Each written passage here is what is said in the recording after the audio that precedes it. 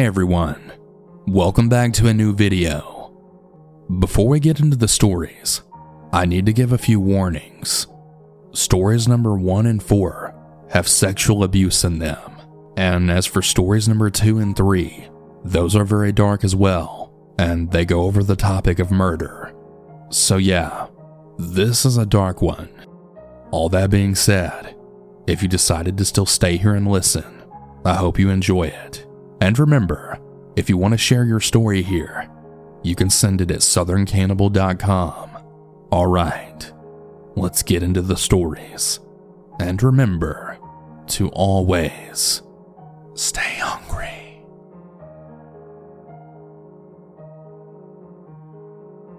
As a part of my healing, I've been sharing this story here and there with close friends and family. The purpose behind this story is for parents to remain cautious of the people they allow into their child's lives, and to always remain cognizant of the behaviors of their children around these individuals. Now on to the story. My dad's brother, let's call him Jay, has always been the most ignorant, horrible human being. He's a fucking drunk bastard who cheated on his wife and would beat her in front of his kids, my cousins. Thus, the wife left him with the kids and moved to a small town in Texas and worked with a friend. The creepy uncle then relocated from California to Texas, and my dad took him under his wings to help change his life. However, little did my parents know that he was a low-life pervert and literally needs to rot in hell. Slowly after he moved in, my family tried helping him get rid of his drinking habit, and even tried putting him in a hospital to help with his addiction. But as the saying goes, you can lead a horse to water, but you can't make him drink it. He refused all help. Within a few months, Jay's wife had made contact with my dad because our family had been trying to contact her and see if she needed help. Long story short, Jay and his wife decided to give their marriage a chance, and so she moved near where we lived with her kids. One day, I went over to their house to play with my cousin Dara. Jay had brought candy for us, and when he gave me candy, he kissed me on the cheek. As an 8-year-old child, I didn't think much of it. Slowly though, as the year progressed, the fucking pervert started getting more daring, and things started escalating, and the inappropriate touching began. Thankfully, my parents always talked to me about inappropriate touching, so I was able to learn right away. As I became older, I realized what he was doing was wrong. At 9 years old, he had pinned me down in my room and forced kissed me on my lips. I told my best friend, and she encouraged me to tell my mom.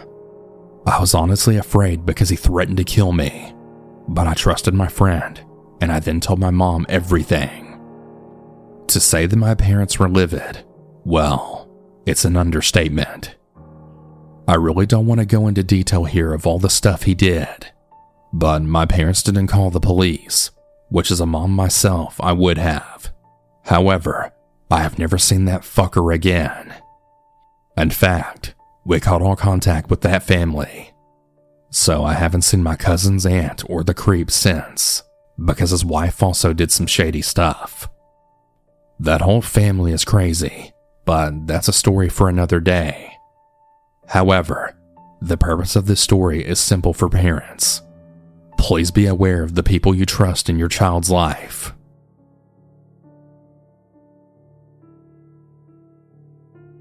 My name is R, and the following story is 100% true.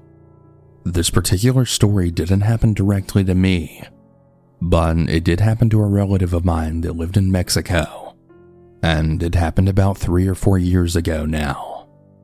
I live in the United States, and I'll start by giving some backstory about my relative. I'll call him Tio in this story. I wasn't really that close to Tio if I'm being quite honest.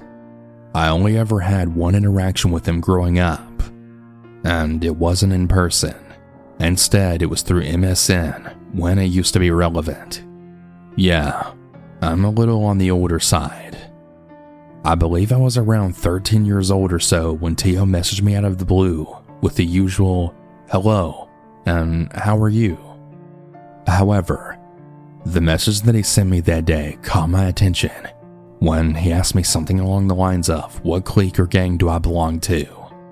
I'm ashamed to say that when I was a teenager then, I did have some friends involved in gangs and was starting to dab into them myself, but I didn't mention it to him. I am no longer involved with any gangs, and I'm far from the teenager I used to be long before the outcome of the story took place, in case you're curious. Anyways, I was in the living room, as the only computer we had at the time was there, and it was right next to the main hallway of my home, so my mom saw the message. She was infuriated that Tio would ask me such a question, and she scolded me for having been messaging Tio in the first place. I was surprised at this, since most Mexican families are very family-oriented, and I brought that up to her, and this is where I learned for the very first time a little more about the darker side of Tio and some of his family. My mom explained to me that Tio's father and uncle have a long history of being involved with gangs in Mexico, Tio's father being the leader of a gang, and Tio's uncle having joined it also. She brought up that we have to run into Tio's uncle on multiple occasions when we've gone to get our vehicle looked at by a mechanic, since he's worked as one. Tio's uncle wore an eye patch, and I brought that up to her, and she told me that the reason he wears it is because back when he was living in Mexico, Tio's father was getting jumped by a rival gang, and when the uncle found out, he immediately went to help fight them off. Unfortunately for him, one of the rival members had a morning star and threw the spiked ball into my uncle's face, then causing his eye to burst, and now Tio was following in their footsteps. So my mom wanted me to stay away from him and no longer communicate with him either. Tio's mother lived in the States at the time to pursue better pay to send money to her kids back in Mexico, so she'd left Tio at the care of his father, so you can see why he was interested in gangs. Skip forward about 2 years later. Tio's mother caught wind of him being heavily involved in the gangs, and now officially being a member of his father's gang, and she leaves the States to go back to Mexico to stop him. That, my friends, was the last I had heard from them until about 3 or 4 years ago, when I had heard the first bit of news of what happened to Tio. The first I heard of was that Tio had gone about a month and a half without being seen nor heard from, and that his family was looking for him. Unfortunately, that escalated to his and that of his best friend's body being found in a ditch about an hour away from the village my family is from. Both of them had been tied up with a bullet hole in their head, having been executed. To this day, no one knows exactly what he did for work, or at least his direct relatives haven't told the rest of the family. Based on how he would go pretty far away and go about 2 weeks without communicating with anyone, some of us speculate that his work had something to do with capturing hostages and demanding ransom money. Others believe he was involved with stealing fuel from tank trucks to sell gasoline at a lower price than gasoline stations do. Of course, the group of killers weren't caught, and probably never will be. The justice system, police force, and any other branch that would be responsible for investigating deaths in Mexico are all corrupted by power and money, and they could care less about investigating another murder or two. It's not like the US, unfortunately. Now, you may be thinking, well, what the hell happened to the mother then? I thought she had left to go stop him from stuff like that. Well, my family comes from a poor background, so money was always scarce, and we're a pretty big family. So when his mother left the States, she definitely did try her best to stop him, but she soon saw how much money Tio was making and giving to the family, driving nice cars and such. Needless to say, she let him continue on with whatever he was doing, so long as they were living well. Most of the family was devastated, and I was surprised at first, but since I never really knew him that well, I can't really say I was too. I know I'm being insensitive about the situation, but that's what happens when you get involved with the wrong crowd. Fortunately for me, I stopped getting involved with the wrong crowd a long time ago, and thank God I did.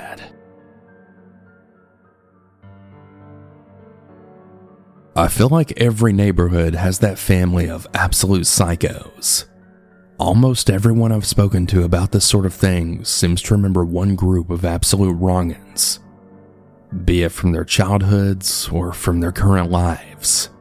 And if there's one thing I've learned from their collective memories and stories, it's that whenever there's a family like that around, it's only a matter of time before something comes to a head or something finally boils over. And that's exactly what happened with the psycho family that lived in my neighborhood when I was just a kid. Only the thing is, most of the people I've spoken to said the breaking point came when some kind of family argument or confrontation with neighbors spilled out into the streets outside. Police were called, arrests were made. Usually a for sale sign or two went up in the aftermath. But I almost wish my story was that simple, or ended that relatively amicably. Because what happened in my case is something that haunts me to this day, with possibilities and ramifications that I find genuinely terrifying. I grew up in 70s Britain, in a pretty small town in a place called Wiltshire. We were quite a small community. Everyone knew everyone, and consequently, everyone knew everyone's business too. There was this one boy called Louis, and he was the only child of the Prestige family. A very peculiar family name if there ever was one, but that's not the reason I'll never forget it. The Prestige family were peculiar by name, and peculiar by nature too. But then again, peculiar seems like the entirely wrong word to even use. Peculiar makes you think of something quaint and adorably abnormal, but there was nothing adorable about the Prestige family. They were just weird, scarily weird too, and mean. I think one of my earliest memories of Louis is during an assembly in primary school. It's about 8 in the morning. All the kids in school are sat in the main hall, and it's deathly quiet, apart from our headmaster making announcements and the soft sobs of young Louis. He didn't stop crying for the whole of the assembly. And it didn't just remain this quiet weeping either. His tears built up in pitch and intensity until he was wailing so loud that a teacher actually had to remove him altogether. I remember feeling really sorry for him, but as time went on, it was just something you sort of got used to. They were the weird family in our town, and since they didn't really get into any serious confrontations outside of their own family unit, people just sort of let them be. The next serious incident I remember was years later in secondary school, when the schoolyard suddenly became a buzz with people gossiping over something.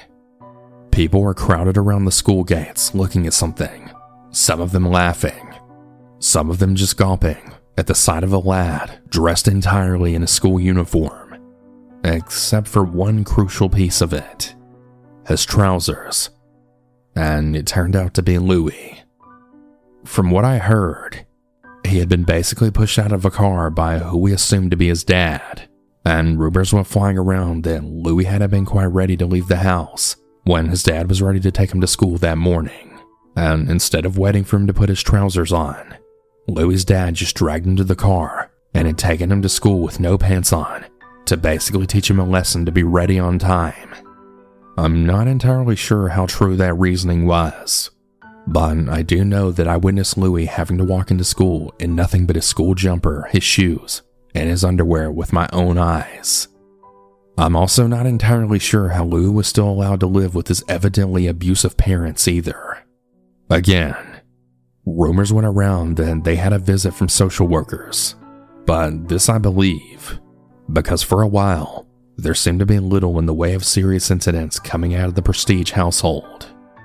Obviously, the visit from Child Welfare Services had been enough to shake them into changing their ways, or so it seemed.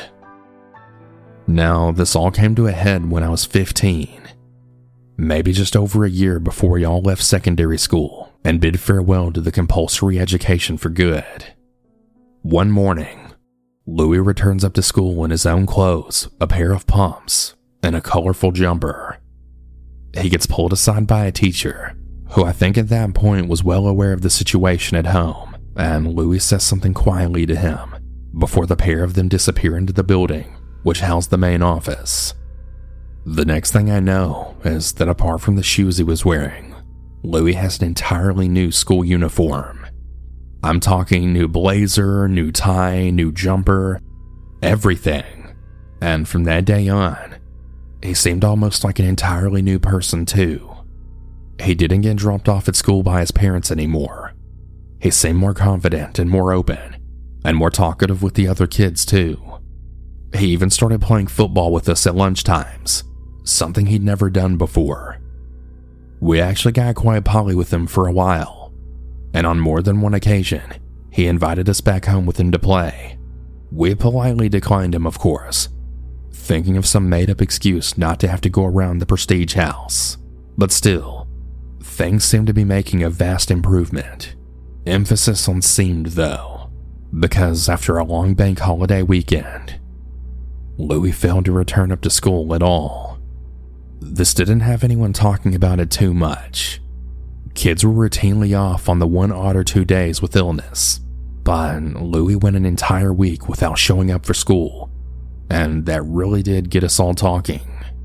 I don't know if it was because I was so young and naive, or I just didn't connect the dots, but I didn't think there was any link between all of the police activity around our town and Louis not being in school. But one Saturday afternoon, my mom and dad called me into the kitchen and asked me if I'd been around to Louis' house at all recently. I told them no, but that I had been invited at one point, and when I said that, my mom gave my dad this look that seemed to be a weird mix of horror and relief, like I had dodged a bullet or something. Not long after that, I got word through some friends of mine that there had been a brutal double murder in that town, and that someone had been arrested for it too. Our little town barely had any crime at all. I think the most serious thing to happen for decades at that point was a car theft committed by some out-of-towner. So the idea that there had been a single murder, let alone 2, just set the town alight. And there was so much speculation over who the killer was and how the killings had come about. Looking back on it now, I can see why the adults might want to shield us from the whole thing. And it was only a few years later that I actually realized why the police made such an effort to keep the identity of the murderer a secret. It's like that. When a murderer is under the age of 18, when they're a minor, their identity is kept secret for as long as is able. But that's only really possible with the media, because it didn't take long before the residents of our town figured out what happened, and it was bound to trickle down to us sooner or later. Well, you see, the reason Louis' parents didn't seem to be around anymore, the reason he was so happy and confident and carefree, was because he had killed them. He'd finally rid himself of the people that had made his life hell. I get that, but the fact that a kid killing their own parents can make them so happy, that's something that I've never been able to truly understand. The horrible thing was looking back on the event years later and sort of piecing together the puzzle. For example, the day he came to school in his own clothes was probably the morning he'd killed them, and since he'd gotten blood on his school uniform, he had to dispose of it. All the times that he invited us back to his place to watch TV or play football, his parents would be dead in the upstairs bedroom, assuming that's where he killed them. If we'd gone round, maybe we'd have been able to smell them, or even see flies buzzing around the bedroom door or something. We were all just one little spur of the moment yes from finding out. Finding their bodies. Maybe if that was the case, then Louis would have killed us too.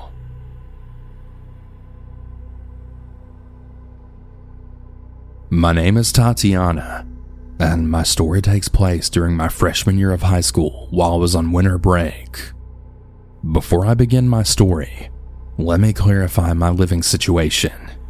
When I was young, my mother and father separated, so my father moved in with his parents, and years later my mother passed away when I was around the age of 6 and my little brother was 4. This caused me to move in with my grandparents and father. Anyways, Fast forward to December 2017. So my aunt and uncle and 2 younger cousins live in another state, and every year they visit my grandma during the summer vacation and Christmas.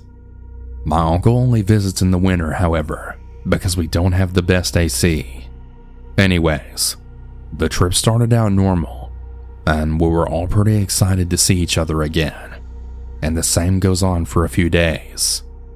Then, about the 4th day, I got a weird vibe from my uncle when my older cousin told me that my uncle went up to her, then said, "You're looking hot today, babe."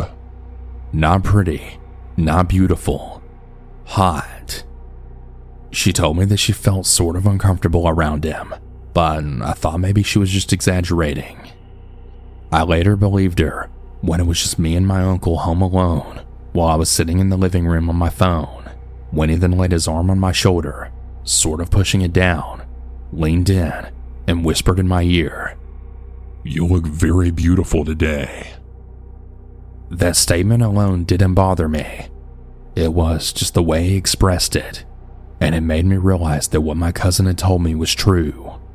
For the rest of the week, I didn't want to be alone around him anymore, and I always tried to have someone else in the room, but he would still do little things like grab my shoulders or touch me in areas near my chest, even with others around. I sometimes felt afraid to fall asleep with him in the room, because he, my grandmother, and I were sleeping downstairs together while all of the others took the upstairs. Anyways, one day I was upstairs in my room collecting my little cousin's pajamas because I would help take care of them while they were over. My uncle came into the room to thank me for helping out. I wasn't bothered by this until he slid a $5 bill up my sleeve and accidentally touched my boob and just walked away. I felt disgusted, but at the same time, I was able to laugh it off, telling myself that he acted like I was a stripper by putting money in my clothes. That aside, I was still disturbed. The last incident I recall occurred when my grandma, aunt, uncle, and cousins were all in the room. I was opening a kitchen drawer, and he was trying to move past me. He could have excused himself so that I would let him through, but instead, he grabbed me by the hips and thrust it into me from behind, stayed there for a good 10 seconds, and then just said, "Excuse me, babe." The day they left could not have come sooner. We said our goodbyes, I got an uncomfortable hug from my uncle, and they were off. It's currently the end of August, and I start school soon, which before I know it, my cousin and I will have to get through another visit with him. If he's willing to do all that, I'm really afraid to know what else he's capable of, or having to find out the hard way.